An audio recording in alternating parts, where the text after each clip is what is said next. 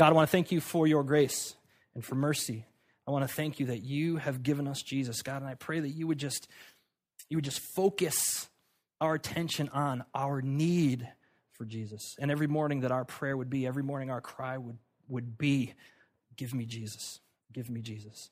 And God, I know we come in here with all kinds of junk in our lives and in our hearts and brokenness and ups and downs. And Lord, you know where each person is in their life right now. So God, I pray that you would speak to each person individually. Speak to us as a community of faith. May the words of my mouth and the meditation of my heart be acceptable in your sight, my rock and my redeemer. Amen. All right, let's get going. John chapter 11.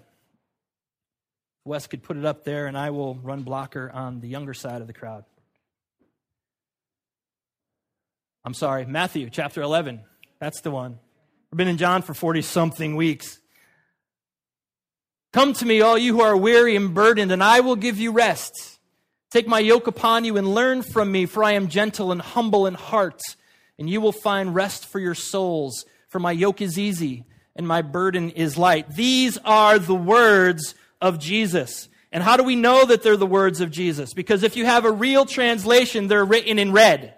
Okay? And so this is Jesus addressing the people. And he is directly inviting these people that are burdened to come to him. That they would come to him and they would find a solution to the burdens that they have in life.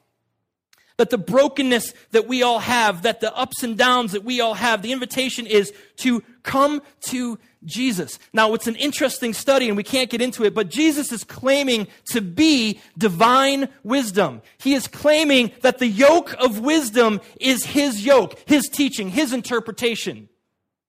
And he's inviting people who toil to come to him, that they might find rest.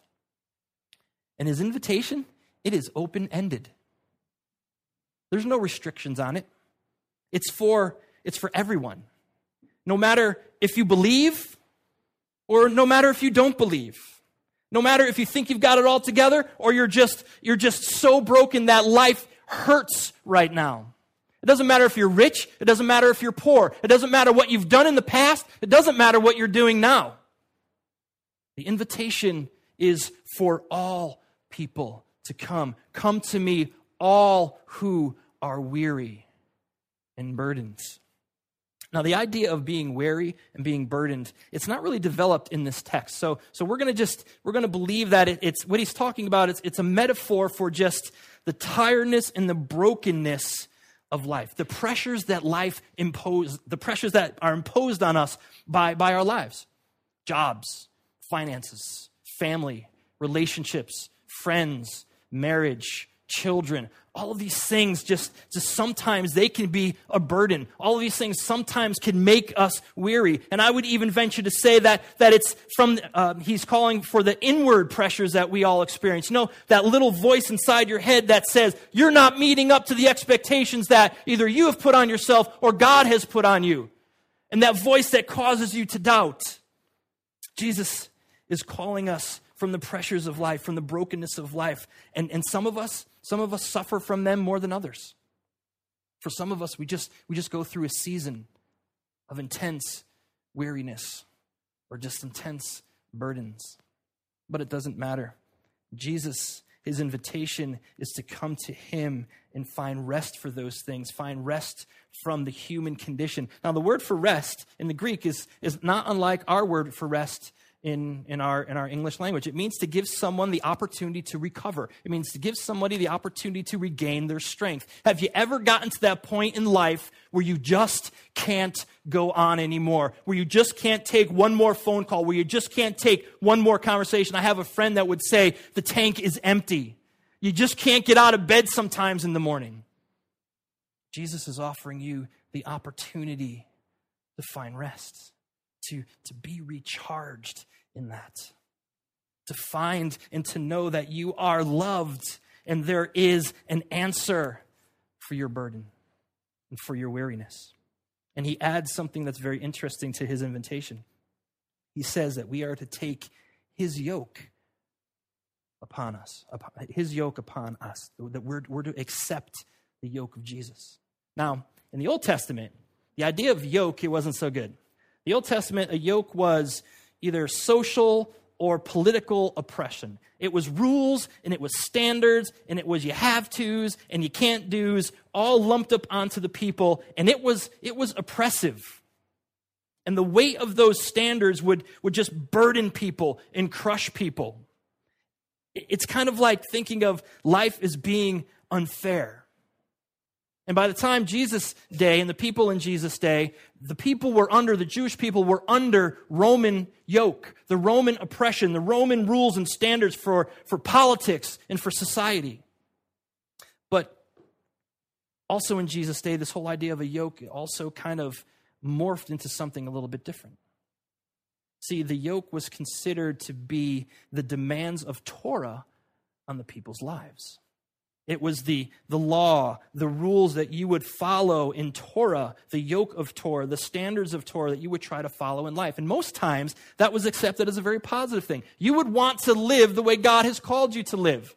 And so the yoke of Torah wasn't necessarily a bad thing.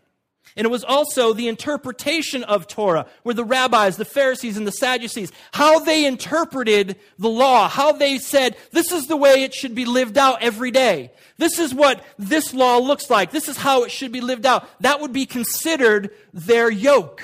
How they interpreted the scriptures. How they said, you know what? When the law says this is what it looks like in everyday world. But as we know, in Jesus' day, the religious leaders had taken the word of God, taken the yoke of Torah, and they just added to it and added to it and added to it until it was oppressive. Until their religion, until their faith, this gift that God has given them, began to oppress the people. And they just couldn't live under it anymore. In fact, many people would walk away from following God because why bother if you're just going to fail all the time? And so Jesus is speaking into a very distinct cultural setting, the oppression of Rome on society and on politics, and the oppression of the religious leaders on the people. Their yoke was a burden for the people to carry.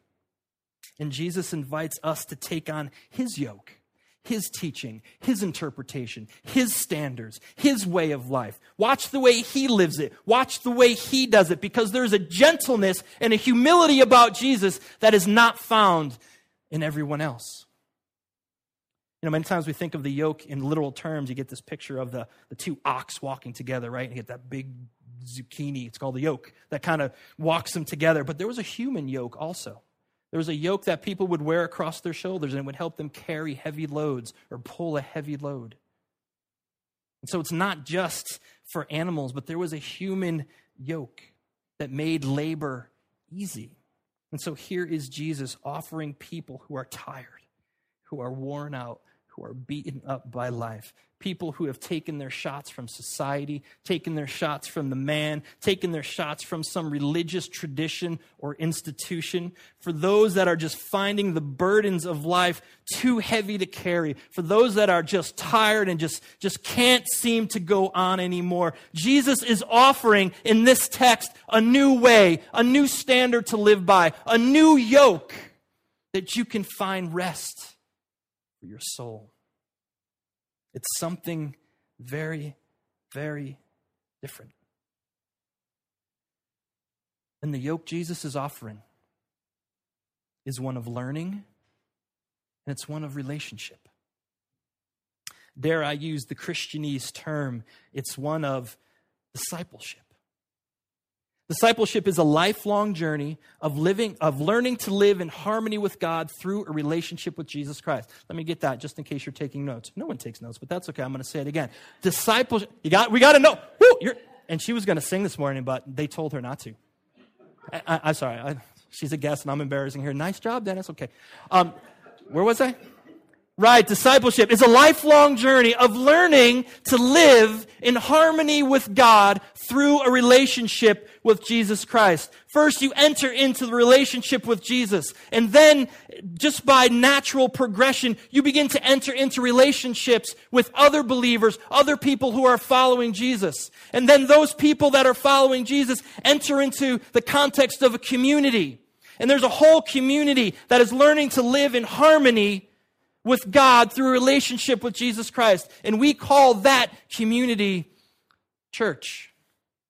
And so here we are.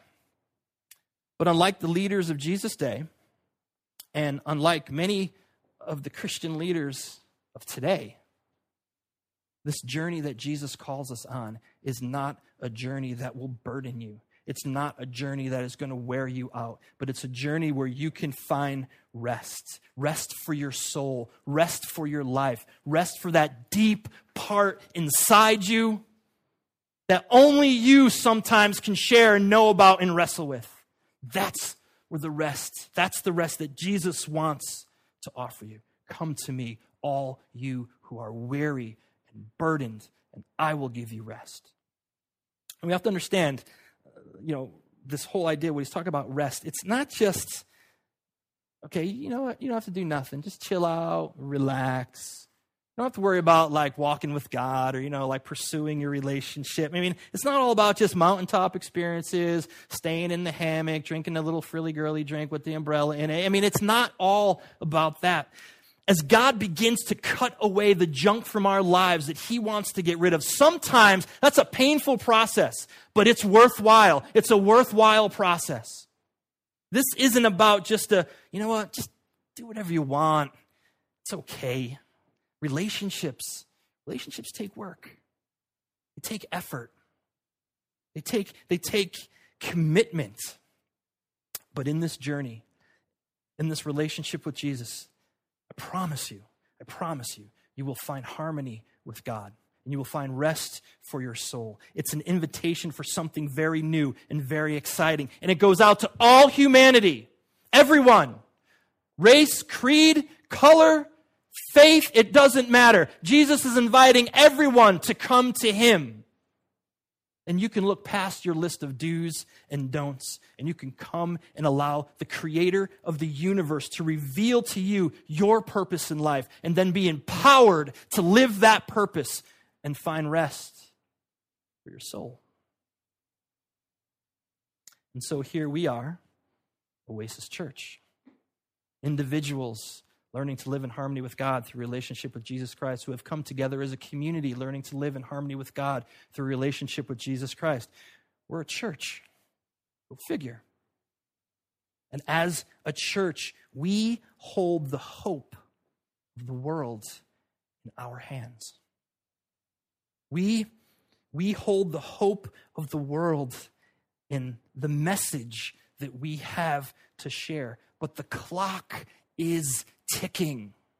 Listen, if you don't believe that the world needs to be reconciled back to God, if you don't believe that there's any hope for the brokenness that is happening in the world around us, if you don't believe that there's any sin in the world, if you believe that, you're all right, I'm all right, everybody else is all right, it doesn't matter what we believe. If you don't believe in hell, then you know what? As a church, we are just wasting our time. We are just, dare I say, we are sweating for nothing. But if you believe, as I do, that the world has been separated from a harmony with God because of sin, if you believe, as I do, that there's an opportunity for the broken people of this world to become whole again, and that the people who don't know a relationship with God through Jesus Christ, they can know, and they can know that peace, and they can know that rest.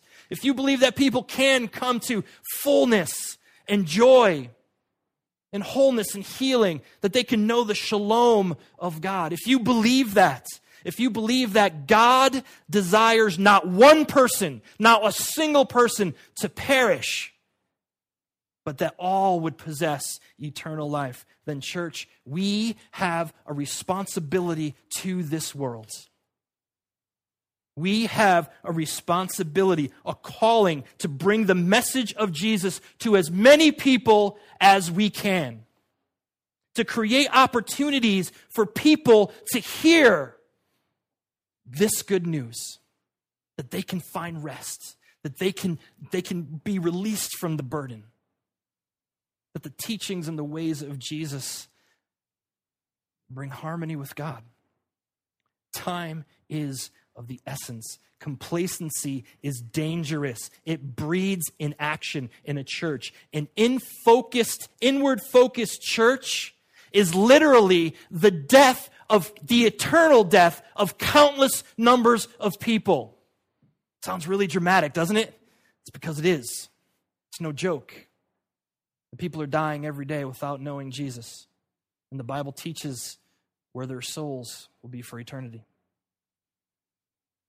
What happens in the church should be the single most important thing that is happening in the community. We are the conduit for the power and the life-giving power of Jesus Christ. The power is in the message of the cross. The power is in the message of the resurrection. And all that we do, everything that we do, should always be about that message. This is our why. This is why we exist. This is why I have dedicated my life to be a follower of Jesus. And this is why I hope that you all will dedicate your life to following Jesus. Not for your own personal freedom, not for your own personal healing. Yes, that's part of it.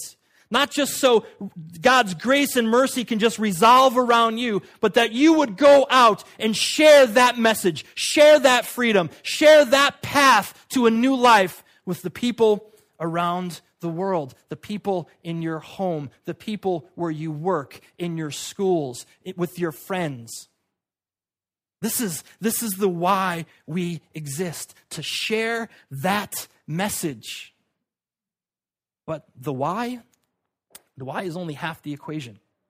I mean, it's good, but we can't just sit there in the why. We always, as a church, as individuals, we always have to be pursuing the how. How do we do it? How do we bring this message to the world? Every one of us, if you believe in the why we exist, then you have a responsibility to be part of the how. Turn to Matthew chapter 25. We'll put it up on the screen. Again, and these are the words of Jesus. This is a parable that he tells, or maybe a real story. Who knows? Again, it will be like a man going on a journey who called to his servants and entrusted his wealth to them. To one he gave 5 bags of gold, to another 2 bags, to another 1 bag, each according to his ability. Then he went on his journey. The man who received the 5 bags of gold went at once and put his money to work and gained 5 more bags. So also the man with 2 bags of gold gained 2 more. But the man who had received 1 bag went off, dug a hole in the ground, and hid his master's money. And so what's going to happen in this story is the master's going to come back and he's going to call to account. He's going to call these 3 servants up. And the first 2, he's going to say, hey, how'd you guys do? And the first guy's going to say, you know what, you gave me 5. I earned you 5. I doubled your money. And the second guy says, hey, you gave me 2. I earned you 2. I doubled your money. And the master's going to say, well done, good and faithful servants. You have been, what's the word he uses? You have been trustworthy in a few things. Now I'm going to give you more. But then the third guy, the guy who got 1, decided he was going to dig a hole and bury it. Let's look what the master says to him. Boing. The man who had received 1 bag of gold came. Master, he said, I knew that you are a hard man, harvesting where you have not sown and gathering where you have not scattered seed. So I was afraid and went out and hid your gold in the ground. See, here is what belongs to you. His master replied, you wicked, lazy servant. So you knew that I harvest where I have not sown and gather where I have not scattered seed. Well, then you should have put my money on deposit with the bankers so that when I returned, I would have received it back with interest. Next slide. Whoa. Take the bag of gold from him and give it to the one who has 10 bags. For those who have will be given more, and they will have an abundance. As for those who do not have, even what they have will be taken from them. And throw that worthless servant outside into the darkness where there'll be weeping and the gnashing of teeth. There are 3 stories in this chapter that talk about the kingdom of heaven. And here we could say that the master is God. It is represented. He represents God. And the 3 servants are us. And he gives them he gives them his wealth according to their ability. Not any more, not any less, just what they can handle. And notice that he never tells them what to do with it. He never gives them instructions. He never gives them a plan or a model or a book for 7 easy steps to make the master happy when he gets back. He just says, listen, I'm going out on a journey and I'm going to give you some stuff. I'm going to entrust some of my stuff to you, but there are expectations. The 3 of them know that this isn't just a gift that they're just going to go out and spend on themselves. They know that this doesn't just revolve around them. In fact, 2 of the 3, it says they get right to work. And they get right to work investing the wealth that the master had given them. And remember, there is inherent risk involved here. So much so that the 3rd guy didn't think it was worth the risk. He was running scared. He decided he was going to play it safe. He was going to dig a hole and he was going to bury that money. Maybe he just didn't have time to invest the wealth that the master had given him. I mean, he's got this whole job thing as a servant. I mean, that's got to take up some time. He's got the wife. He's got the kids. The house always has got to get fixed. There's always something broken on the house. He's got to change the oil in the donkey. The camel needs new shoes. And every once in a while he likes to go out fishing, but the boat has got to be repaired. Maybe he just didn't have time. And so he decided that he didn't have the time to invest in this. And he was just going to play it safe. Because, playing it safe, it's safe. Or maybe he decided, what's in this for me? I'm a servant. What's the outcome going to be for me? You know what? I'm going to have to sacrifice my time, and who knows what else that I'm going to have to give up for this. I just don't have time for any of that. I'm going to have to work harder and work more. Who does this guy think he is? And he decides that it's just not worth the effort because in the end, he's really not going to get anything at all. So whatever his reason, he took the bag and he buried it. And remember what the master said to him. You wicked, lazy servant. You should have done something with it. Take this guy, take the bag from him, throw him out into the darkness where there's weeping and gnashing of teeth. Okay, so I've never really been thrown out of places, but never into the darkness where there's weeping and gnashing of teeth. And I'm thinking that can't be a good thing. And this is where this servant, this lazy, wicked servant ends up. In the darkness where there's weeping and gnashing of teeth. Playing it safe, living cautiously, being selfish, accomplishes nothing. The bottom line of this story, I believe, is God puts expectations on his people. And those expectations are not to be shrugged off. Those expectations are not to be taken lightly. Those expectations are not even to be kept safe. So, what's that mean for us? Oasis Church, August 1st, 2010, our 2-year anniversary. Here's what I want to tell you guys. The Master has entrusted and shared his wealth with us in so many different ways. He has given us the gift, the wealth of time. He's created time for us. He doesn't need time. He's given it to us. This precious, valuable gift. You can't buy, none of you can buy more time. And in fact, once you've spent your time, you can never get it back. There's no refund on your time. It's this valuable gift that God has given each one of us. And so how are you spending it? How are you doing with it? Are you keeping it safe? Kind of on the shelf for a rainy day? Are you spending it selfishly on yourself? God has given us, He's given us the gift and the wealth of gifts and talents. Each one of you here has been given abilities. We are created in the image of God, and God has bestowed upon you passions and talents and abilities. Every one of you. How you doing with them? Are you keeping them safe for, that rainy day, just in case you might need to use it? Are they just revolving around you?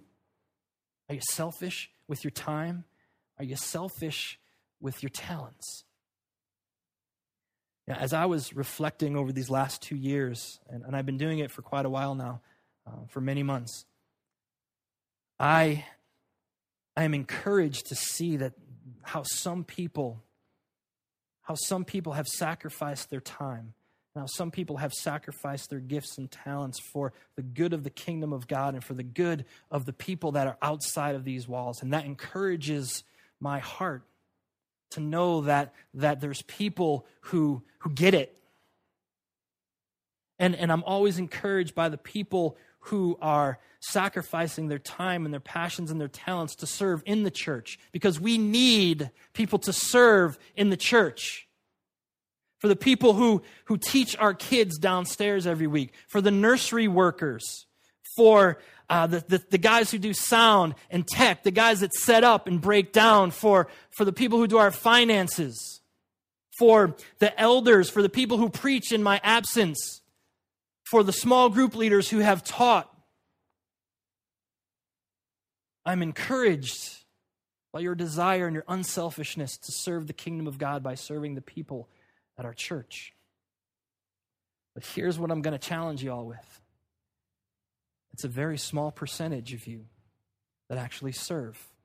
There's a small percentage of you that serve outside and live this idea of living on mission for the kingdom of God, and there's a small percentage of you that serve inside. We have been called to create a community that is building the kingdom of God for the sole reason of the why we exist, that we would bring people into relationship with Jesus Christ, that they would know his rest, they would know his peace, and ultimately know that they would have eternal life. We are called to create an atmosphere that opens the doors for people to come into relationship with Christ and for people to come into relationship with the community of faith that is on the journey to live in harmony with God through a relationship with Jesus. If you believe in the why, you have to engage the how. And if you're here this morning, there's a good chance I'm going to say that you believe church, community is important. And so, this is what I want to tell to you. This is what I say to you. Church, it's time that we get our house in order. It's time that we ready our house so that we can better serve outside of these walls. It's time that we ready our house so that we can bring the life-giving, life-saving message of Jesus Christ to as many people as we can, so we can take our how and engage the why. Now, let's talk about what I mean by that, getting our house in order. Let me give you a couple examples. The nursery downstairs. We don't get too many kids here, too many visitors, but we do have a need for a nursery to watch our young kids.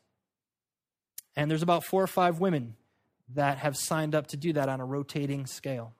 And sometimes, because some of those women are part of the children's church ministry, sometimes they're not up here in church for a few weeks in a row because they're serving. What if we had 12 people that would sign up and be on a rotating schedule? That means that one person would have to do it, what's that? Every 3 months. And sometimes you get a bye week because there are no kids. Or what if we had 20 people? Dare I say 26 people? You would do it twice a year. Would you consider others before yourself? Would you honor others before yourself? The message of the cross, the power of the cross, is in self-sacrifice. And instead of putting the burden on just 4 or 5 women, man, people got to step up. People have to answer the call. We need to get our house in order. Children are important. The people who teach children's church, they are important. They are molding and sculpting our young people. Kids are important to God. Read your Bible. It's in there. How much more should we then invest in our kids and invest in a children's ministry that is not overtaxing and overworking just a few people?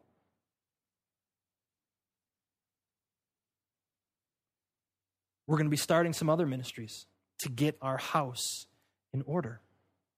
So stay tuned for opportunities to serve. But here's what we're not going to do. We have done away with sign-up sheets. There'll be no more sign-up sheets.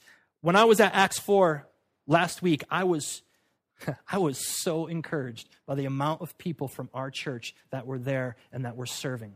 When they called me a few weeks or a couple months ago, in fact, Will and I were in dialogue. I was like, Will, no. They asked me, would Oasis consider taking over that, spearheading that? I was like, no, absolutely not. Because we have tried to get you to sign up before, and we get 2 or 3 people. And it takes a lot more people. Those that you were there, man, it is constant. It is all the time. Over 370, 380 people came through that line to receive clothes and prayer and to be ministered to. And I said, no way, man, we can't swing that. But John Russo happened on this novel idea. Instead of putting a sign-up sheet in the back, what he did, check this out, ready? He asked people, like face to face. Like who knew? Who knew that you would actually respond to a personal invitation to serve in the kingdom of God? And so we're not going to sign up anymore. You're going to be asked. And if you say no, you're going to have to say no to a person and not just walk past the sign-up table in the back. But you answered that call. And let me tell you, man, I was like, wow. I felt a little bit bad that I didn't have faith in the church that would actually do it. And then I got over that really quick, and I just watched the people that were there minister and serve with smiles on their faces. And as a pastor, man, that just that brings joy to my heart. And so we're going to have opportunities, our outside the walls. Listen, Amy should not be looking and scrounging for people for the service projects, for our outside the wall events. She should be scrounging for service projects because we have way too many people. But we're not going to give you a chance to sign up. We're going to ask you face to face. We're going to invite you to serve in the kingdom of God. We have been asking for months for people to just come alongside and help out making coffee once in a while. Maybe sign up to bring a little snack. I mean, most of you eat it, but very few people, they don't bring it. Will you honor others more than you honor yourself? Will you take the message of the cross, which is self-sacrifice in time and gifts and talents, and would you give to the kingdom of God? Don't be that third servant. Don't play it safe. Don't play it selfish. If you believe in the why we exist, if you believe we are here to bring the message of Jesus Christ to the world, then you have a responsibility to engage in the how. And part of our how right now is to get our house in order. Let me talk to you about prayer. I believe, and the leaders believe, and you all can argue with me, but you'd be wrong, that prayer is important. It's the foundation of everything we do. In fact, we take time during our services to pray. If we see a need or hear of a need, we stop and we pray. We have prayed for people up here. We have prayed for people that have sat there. We have laid hands on people. We have sought God through prayer as a community. It is the foundation of everything that we do. Now, we have a once a month time that we gather as a church to pray. Now, we've had it on Sunday at 5 o'clock. That didn't work so good. We had it on Sunday at 7 o'clock. Well, that didn't work so good either. So now we have it on Wednesday at 7 o'clock. And we've had it for well over a year, once a month. And we pray for an hour. We gather to pray for our church. And on average, we get about 7 or 8 people. 3 of those are myself, Don, and John. And so we have about 4 or 5 of you that come out to pray for our church. And I'm going to be perfectly honest with you, that is shameful. Because that a church that will pray, nothing will stop that church. The power of the church is in its seeking of God, and the authority of God will rest upon that church when they seek Him with all their heart, soul, mind, and strength. And it is shameful that we cannot get more than 4 or 5 people to come out once a month for an hour. Okay, I'll give you the benefit of the doubt. You got a half hour here, you got a half hour home. 2 hours. I will guarantee you spend more time in front of the TV in a month than you do coming here to pray. Now, that's all I'm going to say about that. It's time, church, that we get our house in order. That brings me to my last point. If we believe in the why, if you believe that we exist to bring the message of Jesus Christ out to the world, then you have to engage the how.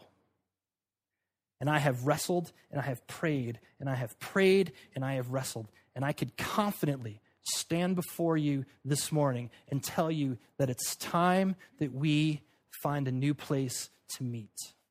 The Grange has been an incredible blessing to us these past few years. When we needed a door to hang our slate on, it was here. Financially, it fit right into our budget. But we have outgrown its usefulness in many, many different ways. First, look around. We're not 80% full. We're 100% full right now.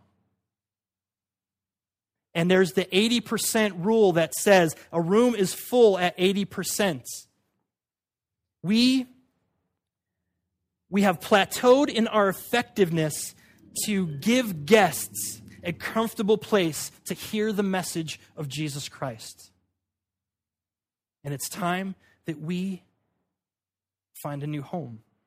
Now, I continually wrestle with this whole idea of numbers and church growth, and I promise you, we will never focus on that. We will never land on that. But there is solid research and there is solid evidence that the most effective way, not the only way, but the most effective way to bring people into a thriving relationship with Jesus Christ is to bring them into a community of faith. And the community of faith is the church. The church is an important part of the spiritual growth of people. You know how I know? Because you are all here. And most of you are here every week. So you must consider this experience, only partly, but this experience, an important part of your spiritual growth. And I believe that we have a uniqueness about us. And I'm just not saying that. I know probably every pastor likes to say that, but we are unique. I mean, how many pastors do you know have a dozen tattoos? Ta-da! But that's just not where we're unique. We have a message. The way we bring the message of Jesus Christ, it's biblically conservative and it's culturally liberal. When at a time when there's churches that are just on both extremes, ultra conservative and ultra liberal, we land with biblical conservatism and cultural liberalism. Let me give you an explanation. And this is nothing new.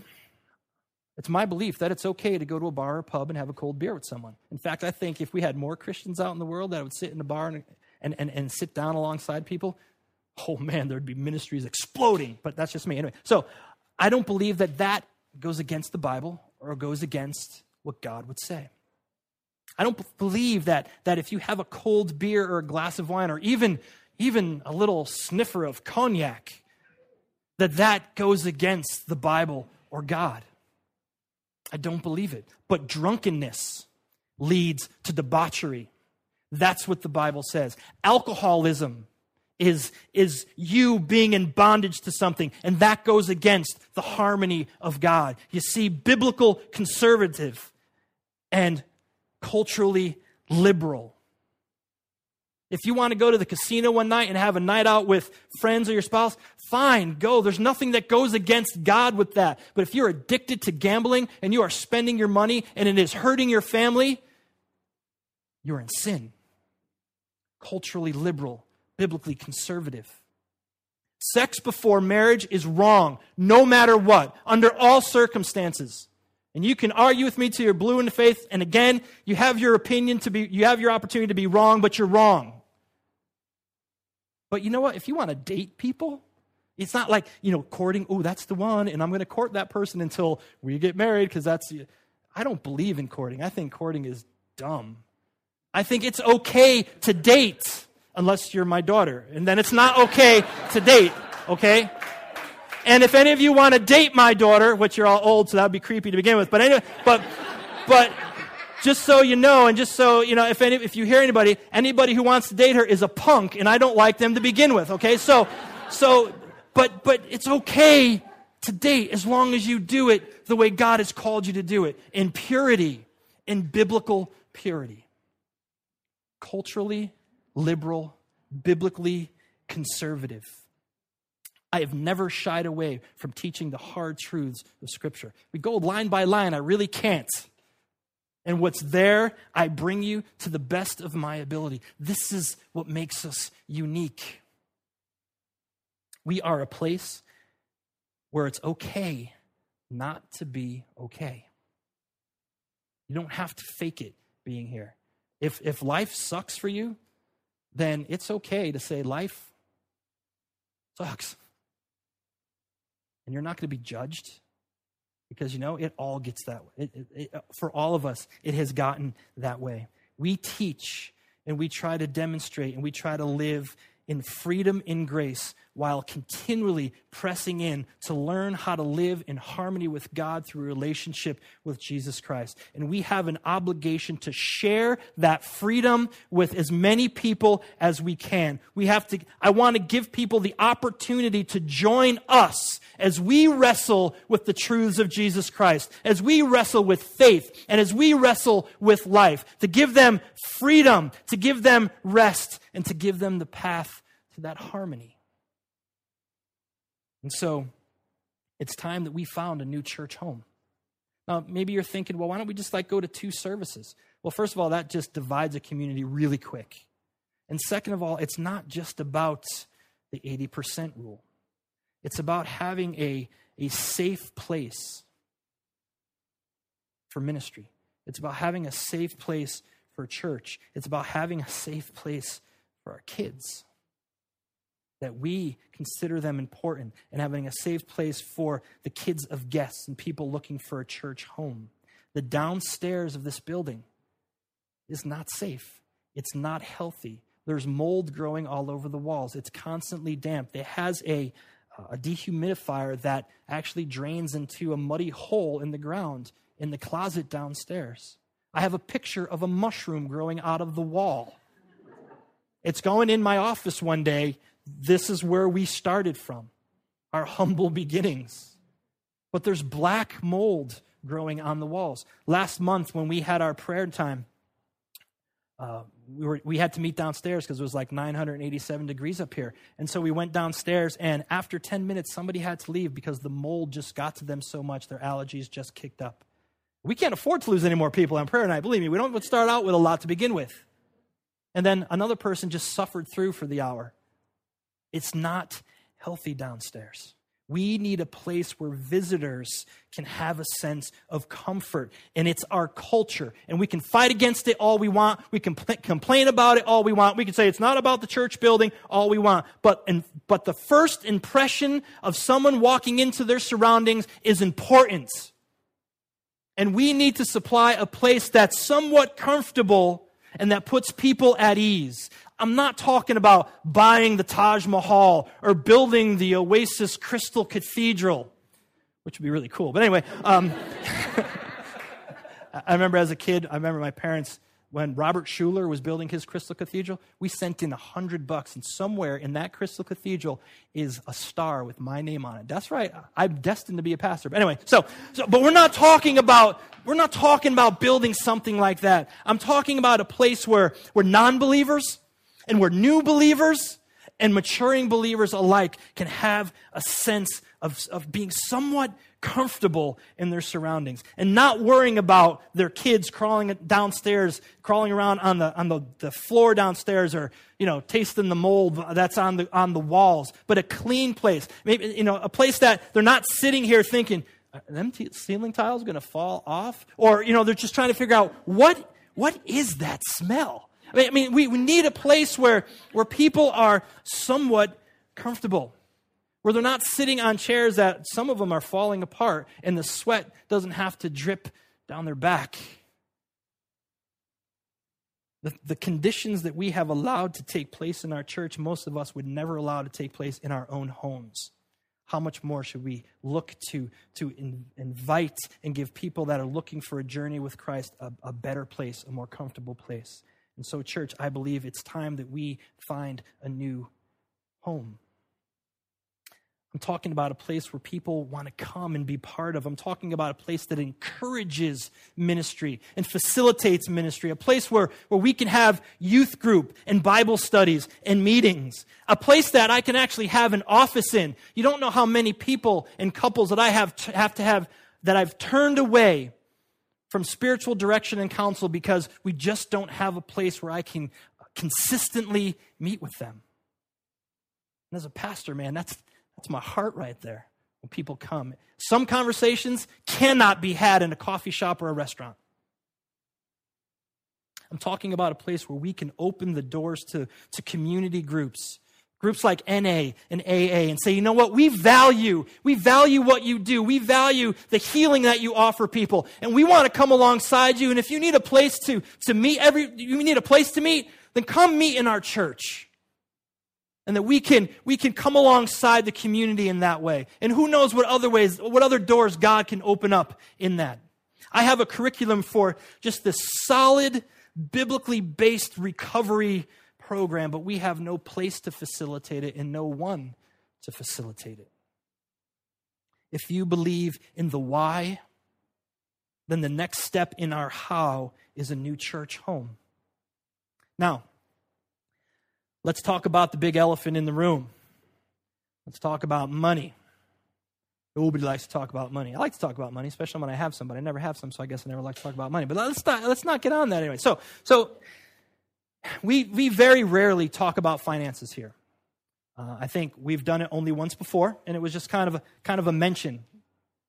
But we need to talk about it. I cannot and I will not shy away from the difficult texts and the difficult ideas in the scriptures.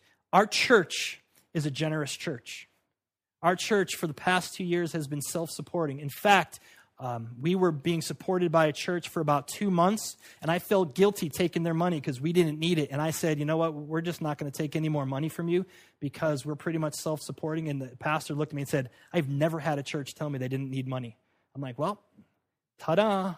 So we are a generous church. God has blessed us in that realm. We have had our budget for 2 years, and we have made budget. We give away 10% of every dollar that comes through this door into our general budget. We give 5% to Honduras and 5% to Acts 4 because we believe in the principle of giving and the principle of tithing. If I'm asking you to give money to this church, then this church better be generous and give money out to the kingdom of God. We have taken collections, and we have helped numbers of people pay their mortgage, pay their bills, pay credit cards, whatever. We have answered the call through your generosity.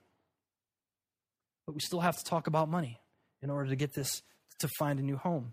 We have to raise our budget about $1,200 a week in order to have enough money to move into a place that isn't this size, that's a little bigger, that we can facilitate some growth, that we can have a place for our children, that we can have a place where we can meet, that we have a safe place for children's church and a safe place for the nursery. And so I want to talk about the principle of tithing. Now, in the Old Testament, tithing is giving to God 10%, the first fruit, your first 10%. In the New Testament, I think it's a little bit different. I believe God calls us to sacrificial giving. That as you give, even in your time and in your gifts and talents, but as you give, you can't do certain things because you're giving to the kingdom of God. And I believe it's the same way with our finances. Your giving to the kingdom of God should stop you from doing some of the things you really just want to do. I believe that's the biblical principle. And so I want to talk to those people who are tithers, who give that way, who give to the kingdom of God sacrificially, I want to say this to you. Thank you. Thank you. It's because of your generosity that we have been able to do the things that we do. Thank you. And I want to talk to the people who when they're here, that they give. I want to say thank you. Because of you, we've been able to do the things that we've wanted to do. But for those people who pay to go to church, I want to challenge you. And what I mean by pay to go to church, when you're here, say you give $50. And the next week you're here and you give $50. And your rhythm is to give $50 when you come to church. But then you miss a week because you have, I don't know, a wedding or whatever. And then you miss another week because, well, you just wanted to sleep in. You didn't feel like going to church today. It was too hot or too cold. And then the next week you come the third week and you give your $50. Don't pay to come to church. I'm asking you to begin to engage the discipline of tithing, of giving generously or giving sacrificially, whether you're here or not. That would mean if you give $50 every time you're here, then whether you're here or not, you would consider giving $200 a month. It's not just you're paying to go to church, or it's not like God doesn't bless you when you don't go to church, so wouldn't you want to bless back to the kingdom of God? And now let me talk to those of you who give nothing. That your finances revolve around you. And you have chosen to give nothing and haven't sown in financially to what we are trying to accomplish here at Oasis. You have not sown into our why. If you have put your finances before God and made that number one in your life and God number two, then you are in sin. And Romans says this, that if you worship the created and not the creator, God will turn you over to your lusts. I am asking you to repent from that, and that you would ask God for forgiveness, and then ask him how it is that you can sow into financially the how for the purpose of the why. I am not looking to grow Oasis as a church. I am looking to expand the kingdom of God. And the next step in our how is, church, we need to find a new church home. And I have wrestled, and I have prayed, and I have prayed, and I have wrestled, and I am confident in that. I believe this financial piece so much that as Don and John began to discuss, it's our 2-year anniversary, and they began to discuss a possible increase in my salary, I said, let's wait. Because our priority is not me getting more money. Our priority is finding a new home so that we can introduce people to a relationship with Jesus, that we can introduce people to the relationship of a community of faith that is learning to live in harmony with God. It's our why.